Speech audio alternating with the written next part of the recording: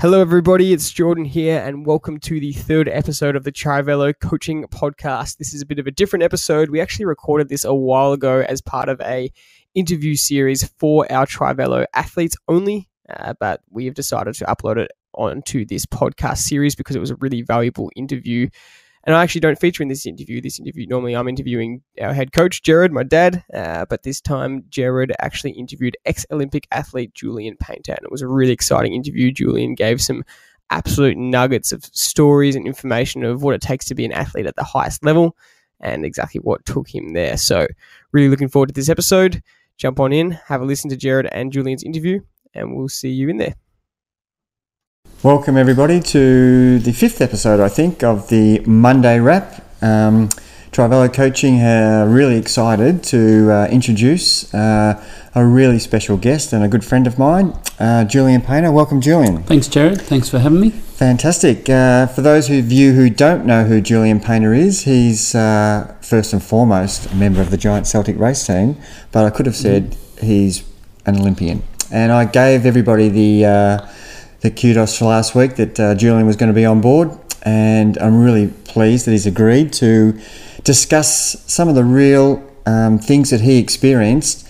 The Olympics, as everybody knows, is the highest event possibly in sport, and to have Julian as a part of our team, as a cyclist in the Giant Celtic Masters road team, and to have his experience in our team is something that we really value. And we're really pleased to be able to have this opportunity to talk to you, Jules, about what it took to get to the Olympics, number one. Yep. What was the experience like at the Olympics? How did you deal with the nerves of the anxiety of the whole nation watching you, the pressure of that event, and what it took for you to get there? That's probably the two things I want our Trivelo Coaching athletes to really understand about. We can't get a bigger event than the Olympics. And look, sure, we've all got smaller little events that we try and race towards that are very important in our lives, but and we have anxiety with that. We have preparation for that, but this is probably the ultimate. So we really want to get inside your mind and see how you dealt with that. Yeah, no problem. Happy to help. So to start off with, really just a little bit of history about what your upbringing was, what sports you played, where you're from. First of all, introduce yourself a little bit, Jules, to the listeners. Yeah, I grew up in Maui, in country Victoria, and little athletics, soccer, football, played representative soccer. And then I was just lucky enough at around year 9, I wasn't doing any athletics, and I made a state cross-country team, and I was the last person picked. And I went and got coached. There was a local legend, Joe Carmody, that used to coach down at the track at Newborough, and went and trained with him. And I started training with him in mid-May, and the Nationals were in mid-August, and we trained really hard. And at the same time, I was doing soccer and football. And was it an event that got you in year 9 that you did well in, that made you think, I want to try out for the cross country, or you just naturally? I was just at that right age, you know, where kids are at the top end of the age group, and so I won. I won my school cross country. I won the zone, the region, and then went to the state titles and finished 8th. And I was the last person picked, and so I thought, I better do some training. I'm going to nationals, and that was all big and exciting, and so I trained really hard and went to Sydney, and I finished 8th at the state titles, and I went to the nationals and I finished 8th, and I was the second Victorian. And so I'd gone from a lot of team sports and had good success, but all of a sudden it was like, if I put in, I'll get the results. So then that next summer, just ran for Glen Huntly, ran for my local track club, Yallourn Newborough, and it pretty much athletics was the path from there on. That success, initial success, gave you the idea that you were keen to pursue that, and the soccer and the footy and the other sports, that you'd done that enough, and now you were sort of thinking, right, I've got a little bit of a career here. I don't know about a career, but I think I was in like junior squads for football. I only played football for a couple of years, and then I was a soccer player and played for Vic Country at that level, at state championship level, and tried out for the state squad once. But then all of a sudden I was in a Victorian team and I was competing at the Nationals. And then that next summer, I went to the national junior titles and got, I think, second in the 800 and third in the 1500 and fifth in the 3K, and got to travel to Hobart. So all of a sudden there was these trips and these things were happening, and it was pretty cool. You're sort of 15 and travelling around, and we trained with Joe, and we had an amazing group of kids just from that Moe area. Yeah, and I want to talk to you about Joe Carmody. And look, I grew up in Warragul, which is only 20 minutes away from Moe, and I know Joe Carmody as a coach, and my dad knows him. And so it's quite intriguing because I was watching you as a junior come through the ranks, and Julian was a standout, and my younger brother raced against Julian, and we would be saying, how are we going to beat Julian Painter? And it was near impossible because he was such a standout in the local community of Latrobe Valley. But the thing I wanted to ask you about was when that group and squad got together, do you think that was the turning point, being coached with a program that included others who you were competing against? To a degree. I mean, it was still, the training was still fairly individual, but the group runs were, you can imagine, juniors. They weren't easy. So it was like Joe would drop us off and he would go, I'll see you at your lawn north. And it was just, everyone would take off. The training was very specific, and we didn't actually run on the track as a group. And what used to happen is, say we were doing a 200 metre program, and you had a 200 metre rep in a certain time with a certain recovery. And so other people would start either just after you, and then they would be catching you, and they were meant to be doing the same time as you, but it was just this little thing of this challenge. So they might be slicing a second or two off their recovery, and just getting closer, and almost made them look like they were being better. So it was very competitive at training. And the most competitive days we would go for, Joe would pile everyone in the cars, and there'd be a load of us go down to Wilson's Prom, and we would run all day. And those runs might be a 12k run to start the day, and it was straight out at Derby River, and anyone that's been down there, it's straight up a hill, and running down to Tongue Point and up over the Sparks Lookout, and then sand dunes, and then lunch, and then another run, and then we'd do a time trial up to the top of Mount Oberon, and the most competitive run was the one at the end of the day. It was along Whiskey Bay, and it would be about a 600 metre time trial, and there might be 12 of us, and at one point there was 8 of us were state champions at different age groups, different from 400 metres up to 1500. So, and I used to set the handicaps, and so there would be about 12 of us charging down the beach off certain handicaps, and that was at the end of the day. And in those days we'd run 20, 25 kilometres, but at intensity. So they were big training days. Yeah, and certainly already from a young age you've developed an idea and a notion that to get anywhere you had to do some training, and that would have been so obvious to you from the very first time you ran at the state level, like you mentioned, to the national level. You were 8th at state, and yet you came 8th at national, which was second fastest Victorian. So you've improved 6 places against your state guys. So that incentive for you would have been huge, and the motivation to... That was the turning point. And then I think also having Joe, through that period... directing you. He would pick us all up from school and drive us. We'd come down to Melbourne sometimes 3 times a week, for school athletics. Glenn Huntley, when I was running A grade on a Thursday night at Olympic Park, and then be down running Interclub on Saturday at Duncan McKinnon, and then competing at Warragul on a Sunday. So lots of travel and lots of... travel, but it was great fun. It was good fun, and I never felt like I was missing out on anything, because I was travelling, lots of cross-country trips and track, all schools, all high, so lots of... And then trying to make junior trips for athletics.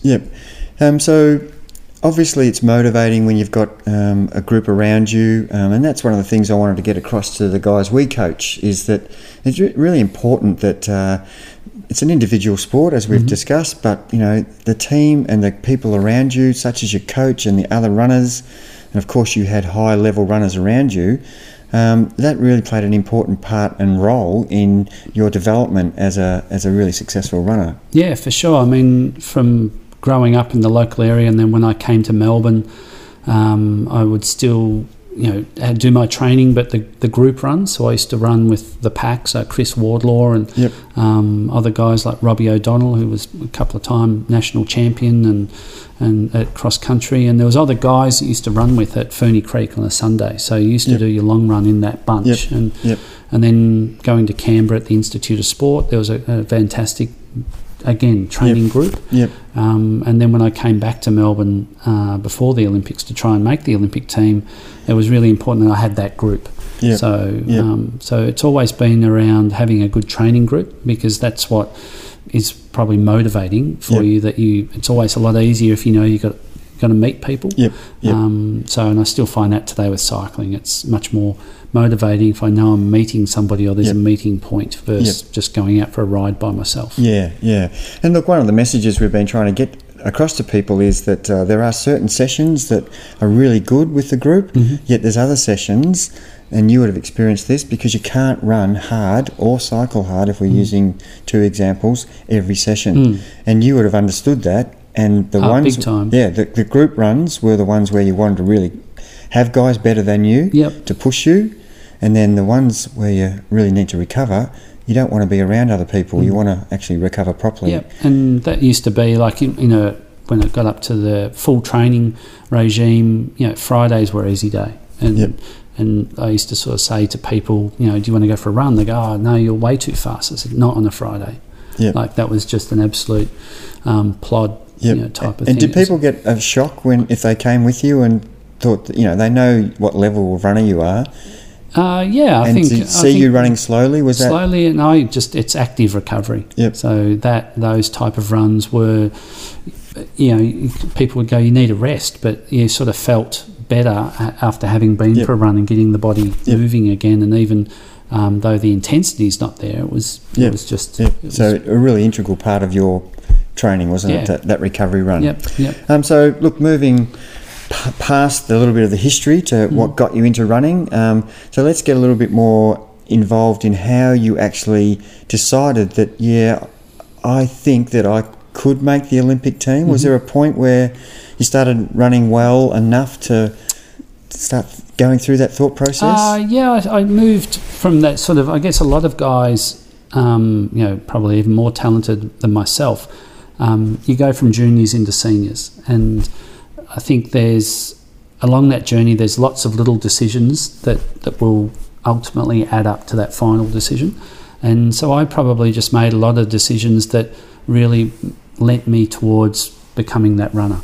And so, you know, you still went out, and I lived at Melbourne Uni and had good fun, but there was a lot of nights where I didn't go out. You know, that kind of thing, because I did have a long run the next day, or I had state championships. I remember I'd been away on a junior trip, and I came back and it was O week at uni, which is massive, and I had state championships that weekend, and so I couldn't partake.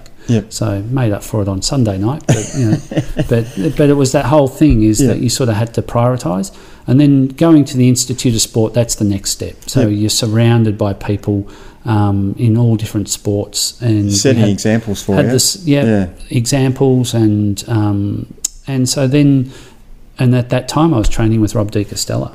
You know, and he was leading into Barcelona in '92, and he's a legend. You know, so absolutely, and you're getting exposed to these other runners. So Simon Doyle at the time, he was like you know, ranked about third in the world at 1500, and so there was all these runners: Sean Crichton, Pat Carroll, Andrew Lloyd. They were my training buddies, and so that you were just feeding off. And then probably in '92, I didn't go overseas, and I stayed here, and I ran and won the City to Surf in Sydney, and out sprinted Andrew Lloyd to win. So from that, it was sort of most I could compete and beat these guys. And Andrew Lloyd went on to win the Commonwealth Games 5,000 metres. Well, he won it in 90. 90, so so he was already... actually before you...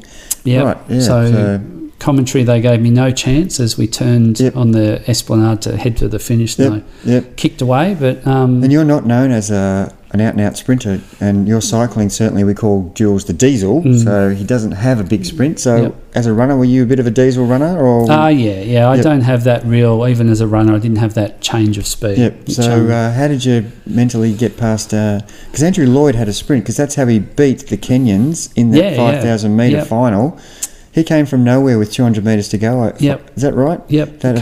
Came back. I don't know. Like I think I could sprint, and I think it's a relative at the end of a race if it's really hard. And I just got a bit of momentum and adrenaline, and away I went. Is that feeling of I want it more than the other person? Did you think that came into play a bit? Your mindset was, I'm going to win this? A little bit, and I think sometimes fortune favours the brave, which I say quite often.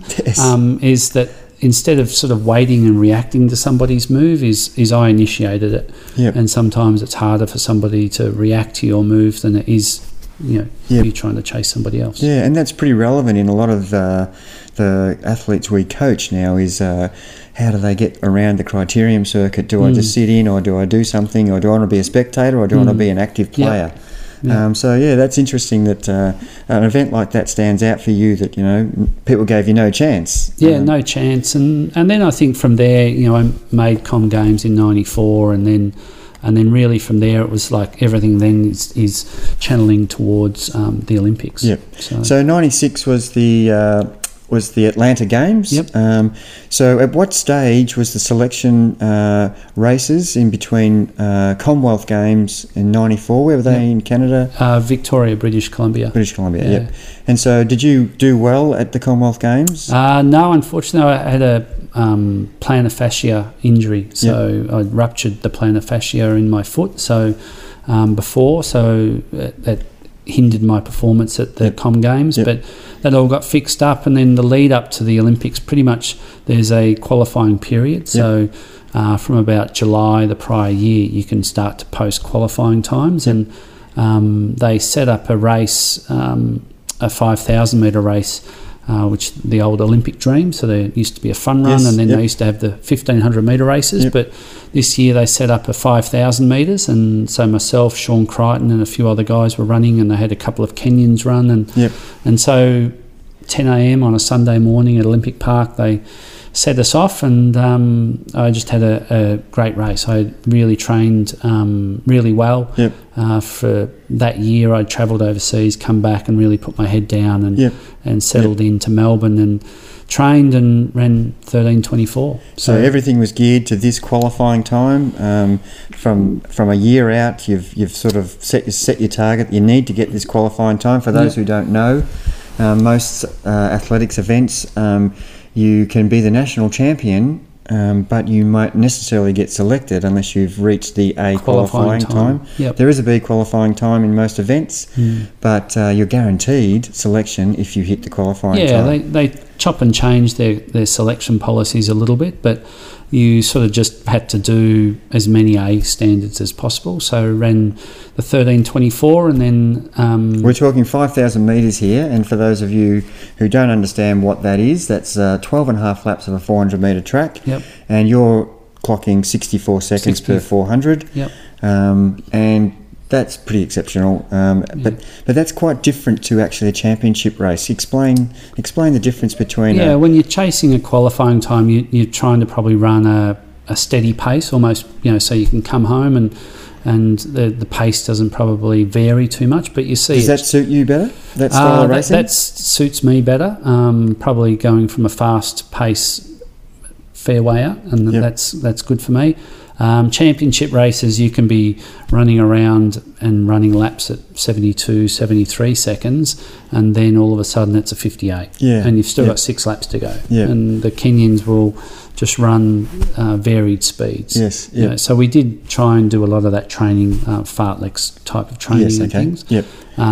But so I qualified 13:24, and then a couple of weeks later I ran a 10,000 metres and ran 28:03 and qualified as well in the 10,000. So I had 2 qualifiers, And then what stage of the year was this? November and December. And when was the Atlanta Games? What about July the following year. So you had 6 months from that point. So there's another point here that we'd like to sort of just touch on, which is peaking. So you had to peak in November and then re-peak for the biggest event of your career. Yeah, you pretty much had to be at a fairly high standard right through the summer, because you had to sort of keep competing, and it got to the national championships, and so I won the national champs. And then how did you go with your times at the national champs? And that's again, it comes down to your racing. So sometimes you're racing, and then sometimes it's a fast race. So I had the qualifying time, so it wasn't in my interest to lead other people around. But I'd run qualifying times. Had a bit of illness, but then came back and then ran a PB 1500. So I ran 340, and so that was all good. And then got picked in the team. And so then, as soon as you're picked, then you I went straight into sort of. I had an easy week, I remember, and then it was back into just base building. So just mileage and almost winter training, even though the weather was summer. And I remember one specific training session. I told you this the other day, that we used to do this training around the Tan, and so run a big lap of the Tan hard, and then run up to Como Park, and we'd be running this.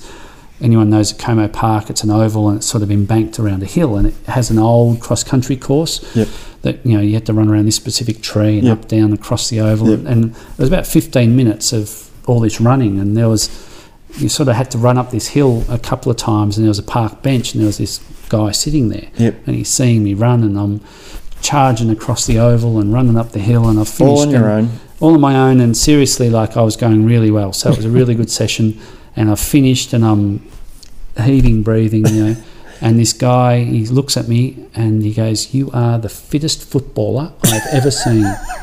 And I didn't want to I didn't pop his bubble. I didn't sort of say, "Well, I'm actually off to the Olympics in a couple of months." But that was sort of the base training we did. A lot of mileage. So I was doing 110 mile a week, so 160, 170 kilometres a week, and that was day after day. So that was my easy day. I didn't have a day off. So a lot of physio, massage, running, and gym and strength work as well. Yeah, and look, that's pretty mind-blowing for people to hear that, but that's what it takes to get to the Olympics. You really have to have a program that's going to, you're going to be running against the Kenyans, you're going to be running against the best in the world, and you have to put the training in, and obviously you understood what you needed to do, and your mindset at that time must have been not even thinking about, geez, this is hard, but what it's going to be like on the day, I better be prepared. Was that the way you were thinking? Yeah, it's one that you just got to believe in the process. You've got to not worry about the things that you can't control, and the things I could control was, how I was running, what I was doing, was I, stretching enough, was I eating the right foods, those type of things. I wouldn't sort of say I was absolutely militant on it all. There's an element of, I think if you get too tense about everything and start over-analysing and things like that, then those type of things are almost a detriment to your performance, where you've got to sort of go with the flow, because you might be on race day, and if something goes wrong, what's going to happen? Does it all crumble? Is it a house of cards? So you've got to have an element of, geez, I've got a bit of a twinge in the calf. It doesn't mean my whole preparation's wrecked. It's more like, okay, I need to do easy. And it's almost like sometimes you've just got to take your medicine and just get over the issue. And you might miss a couple of days, or do what are some other things you can do in terms of cross training that can get you through that period. So it was always an element of, sure, you'd prefer to be running, but there was elements of the cross training or things that you used to do as well. But certainly believe in the process, be confident in the sessions that you were doing. Don't try and make any session a super session. So where if we're trying to do something, we used to do 8 400s with a 200 metre float in between.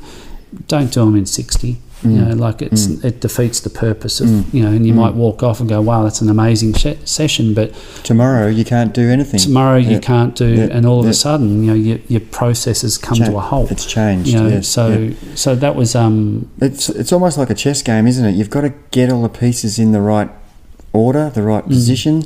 Yep. And if you make a mistake in any of your aspects or the training sessions that you've got planned, and you deviate too much, it's at your detriment, isn't it? Yeah, and I think the other thing is for me was listening to my coaches. So if they're telling me something, you don't know the best. You know, so trust that they're telling you something from an age of experience, an age of wisdom. So they were pretty good in terms of guiding me in terms of what I should be doing. Sometimes, you know, when you were younger, I'd do runs that were too intense, you know, too fast. So I was being pulled up on those type of things in terms of just going, no, you don't need to be, just because you run a really fast 10 miler and it was easy, doesn't mean it's actually good. So the intensity sort of had to be at certain levels, and then that would sort of allow you to sort of then do a track session the next day at a greater intensity. Rather than carrying the tiredness from the day before. Yeah, but look, you and I have spoken many times, as we do when we ride side by side on the bike quite a bit, and we're talking about the old days and what you used to do, and you often told me that, you know, keep your high intensity for when you put your number on.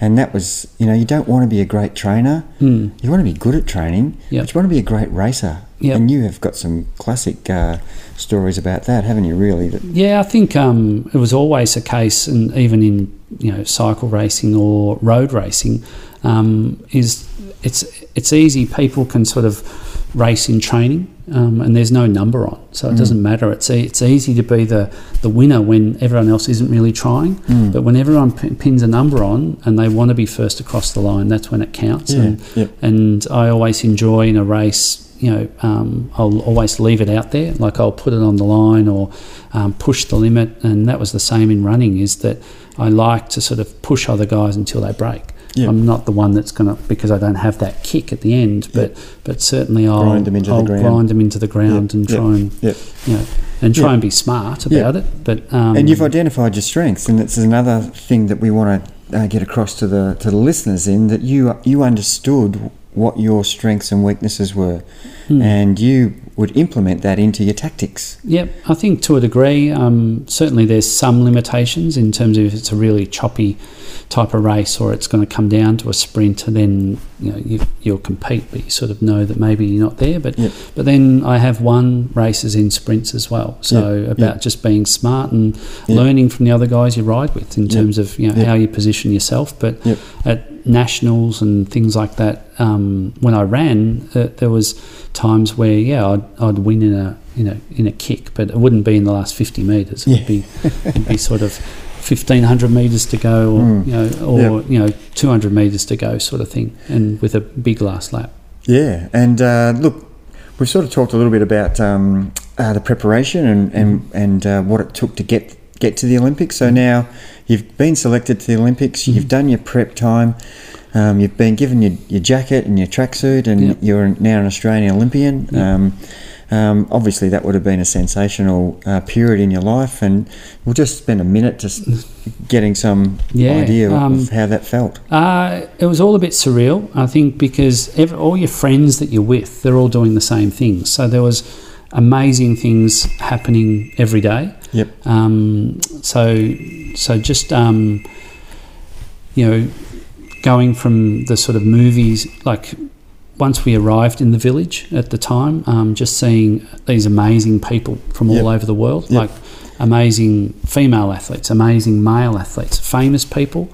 It wasn't uncommon to be walking through the village and, you know, Bill Clinton would be over there. Or I remember one morning I was eating breakfast and looked, and pretty much a couple of metres away was a guy called Tony Kukoc, who played for the Chicago Bulls with Michael Jordan at the time. So he was a superstar. So then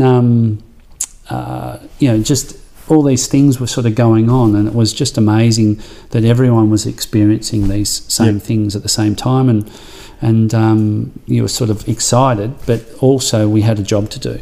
So you know, we had the opening ceremony.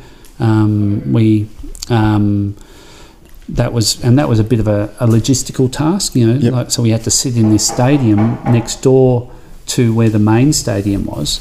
And it was stinking hot, but we were there for about 4 hours before the opening ceremony. And we're sitting there in jackets and things. And then, were you worried about that affecting your preparation? Because you told me your event was at the end of the program. Yeah, we certainly had time. And it was, we're sitting in the stadium. They had lots of food and drink for the athletes. Then we all walked into the stadium, and Australia was one of the first countries. So that was all exciting. It's done alphabetically. And I've got this amazing picture of the whole Australian team in front of me, and I look at that moment as that's the moment I became an Olympian, when I walked into the stadium. And then we're on the infield for hours, and athletes don't like standing as well. So a lot of us are sitting down, but then it was exciting, when the American team came in, and there was the dream team, Shaq, and being the home Olympics for Atlanta. Michael Jordan, all these superstar athletes, and then Muhammad Ali lighting the flame, things. So, and you were all there, and then but then we had I think I had about another 8 days until I competed. So as much as you were getting caught up in it, you still had a job to do. Yeah, it must have been really hard. You almost, growing up watching the Olympics, and now you're in the Australian team and you're walking into the opening ceremony. It'd be hard to sort of say, I want to soak this up and enjoy it, but I've got a job to do. And how did you cope with that? How did not try and let your emotions get carried away there, or you sort of took little bits in. I think now I reflect back and it's good memories. I think I said to you earlier, it's a bit like a movie I've watched. It's so far removed of what my life is now, but I look back and it's like a movie. But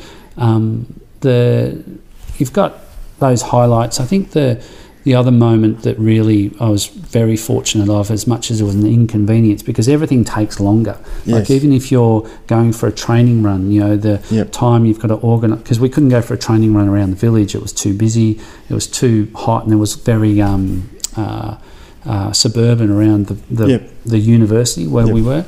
So the morning run would take, to do a 30 or 40 minute run would take all morning, because the time to get to the shuttle car that had to be organised, everyone's in the car, we go to a destination, we run, somebody's running 5 miles, somebody's running 7 miles, stretching all the time. Then you come back, you got to go back through security, which took time, and then you got back to your unit or your room, and then you had to shower, and normally like a 30 or 40 minute run would take 3 to 4 hours, and that was your morning. And then the other thing that we had to be careful of was when we had to do some track running.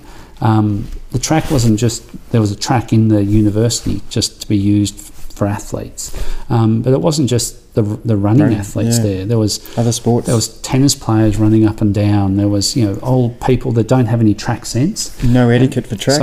So we're trying to sort of run around the track and do training, and you just wanted to be careful because you didn't want to run into somebody and twist an ankle, days out from competing in the Olympics. Yeah, and especially if Michael Jordan was warming up, you wouldn't want to run into him and get him injured as well. So,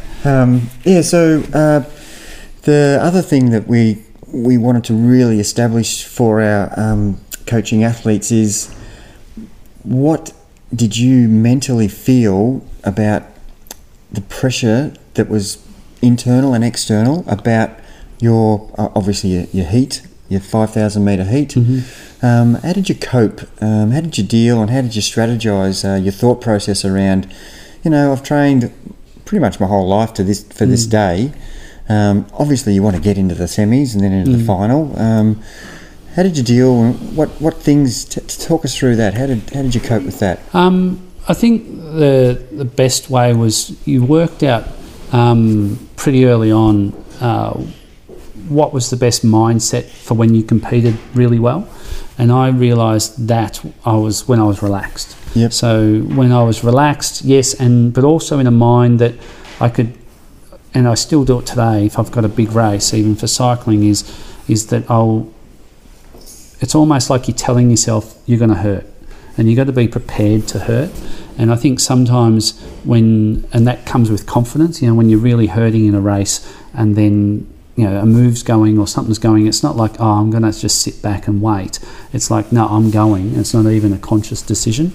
And so I realised that I had to be relaxed, and the whole warm-up process was, we had to warm up at a track that was separate to the main stadium.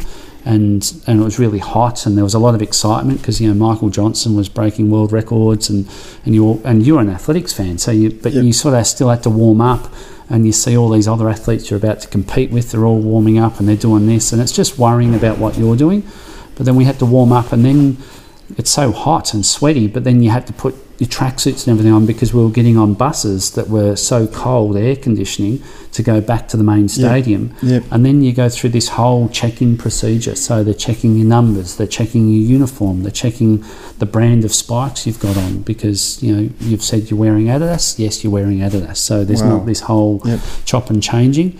And there's a bit of warming up going on there, and then and this whole process. So your normal warm up would take 45 minutes.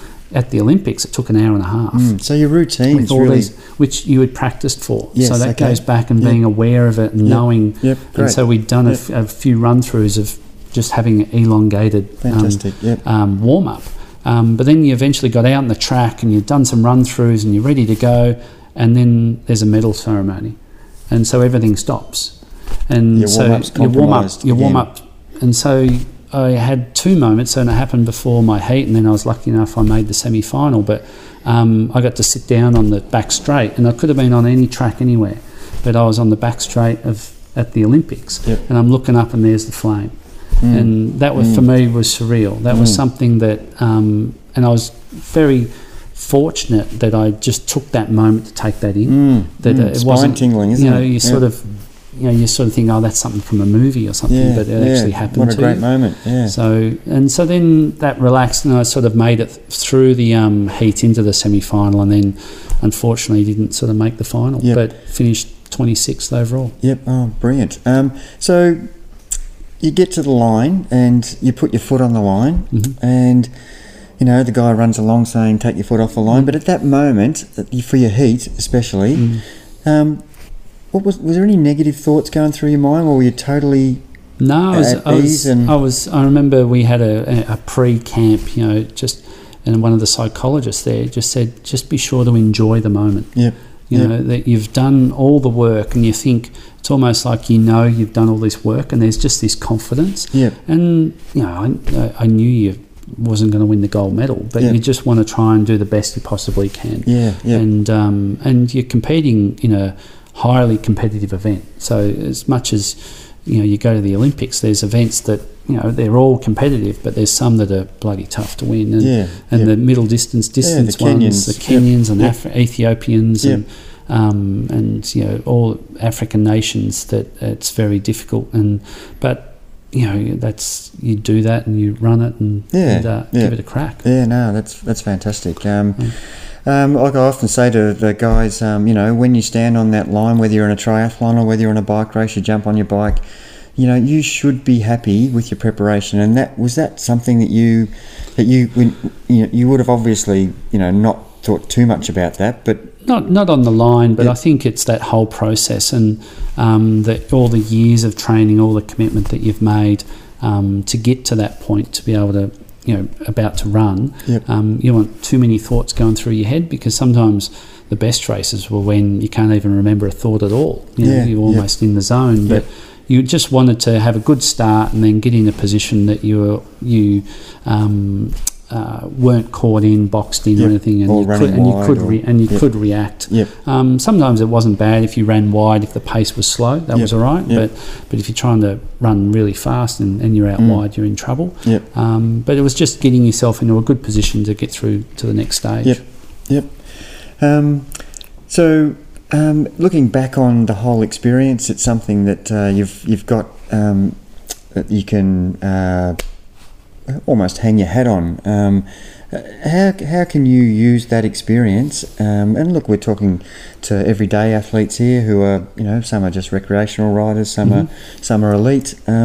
what experiences from that have you put into your everyday life and your actual sporting activities now? Because you're part of the Giant Celtic race team, which is a group of masters riders who we compete at national level, state level, club level. You must have a little bit of an advantage over most people, having put yourself at the highest level sporting event in the world, and to come down to a club race at Sandown maybe do you sort of, you must be more relaxed than you are a very relaxed person. Yes. Seeing you at a race, it always calms me, because I look at Julian and just go, well, he's raced at the highest level. Why am I getting a little bit nervous here? Have you been able to put that into practice? I think, again, it's just that whole process, whether it be a club race at Sandown or compete at nationals, or when we competed at the Worlds in Perth, is just be confident in what you've done.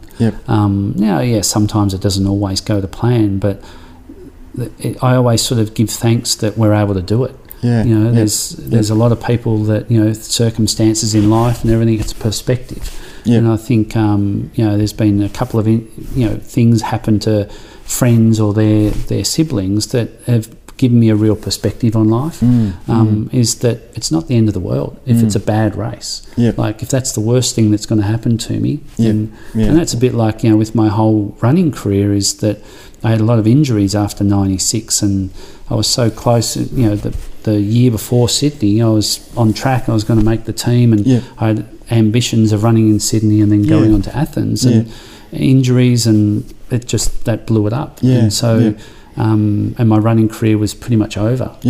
And I was never disappointed or bitter about that. It was always like, well, I got to go to the Olympics.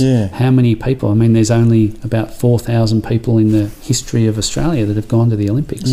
So you sort of go, when you look at it from that way, you go, geez, how lucky am I? And that's even now, going to a race, a bike race or things like that, I go, how good's this? I get to go do a race, and especially when I'm with the team, and I got other buddies in the race, and I go, how good's this? So I love that camaraderie as a team. And then just be calm, and I think I have a good knack for trying to pick the move as well, because I've got to try and be in it. But if I'm not in the move and a teammate's in it, then that's a good result as well. No, it's really fantastic insight, Jules. And look, there was lots of things we wanted to talk about, which you and I have discussed over the journey, and we've known each other a long time, and there's so many stories that we could talk about, but we could go on and on. We have to cut it a little bit short. The main thing that really we wanted to get across to people was that, look, no matter what level you're competing at, the system and the process is still the same. The key thing that you would say, the one word that you would give to what has enabled you to be the athlete that you are is? I'd say, I have one little saying that I always go on about, is no dimmer switch on commitment.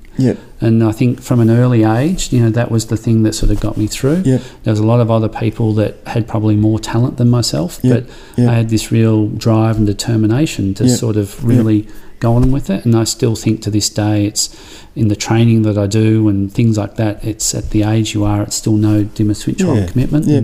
And that consistency just keeps coming home, the same message, isn't it? And if you want to compete at a certain level or whatever it is, or you want to chase a PB, there's lots of little things that'll help you get to that. Fantastic. Just one question from behind the camera. There was talk of some interesting Olympic stories in the Olympic Village. Is there anything you can share that's black label? It wasn't, I guess for us, because we competed in the second week, you hear all these stories about, what goes on in the village. And but for me, I wasn't sort of involved in that, but certainly some of the other athletes certainly had a great time. And the swimmers finished in the first week and they certainly had a great time. But I think the biggest thing is when you're travelling and in teams and you're overseas, and like we're on this training camp now, and I was saying to Jerry, this was my life until I was 28, is you just got to travel. You trained in the morning, you trained in the afternoon. I was coming up here to Noosa in 94, where we'd just be running and then just lying around watching TV and training and doing all those type of things. And when you travel with friends and some really close friends overseas and you're in far off foreign places, you get yourself into some funny situations. So, but no, it was good fun and good memories, and lifelong friendships were made.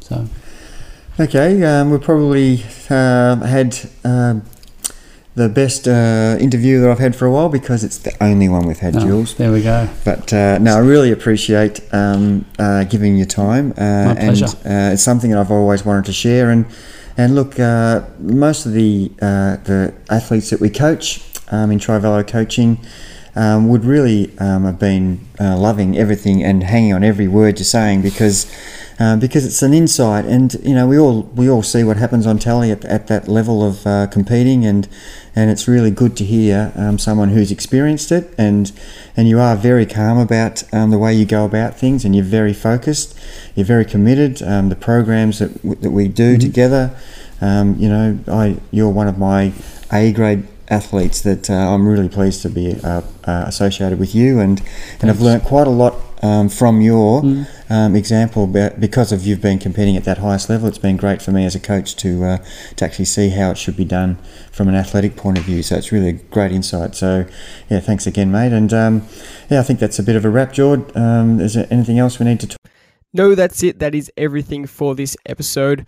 We hope you really enjoyed it. I know I certainly got a lot out of it. Thank you, Julian, for being on the podcast. And that's it for today. So apart from that, we'll see you in the next episode. And as always, please leave some positive reviews if you liked it.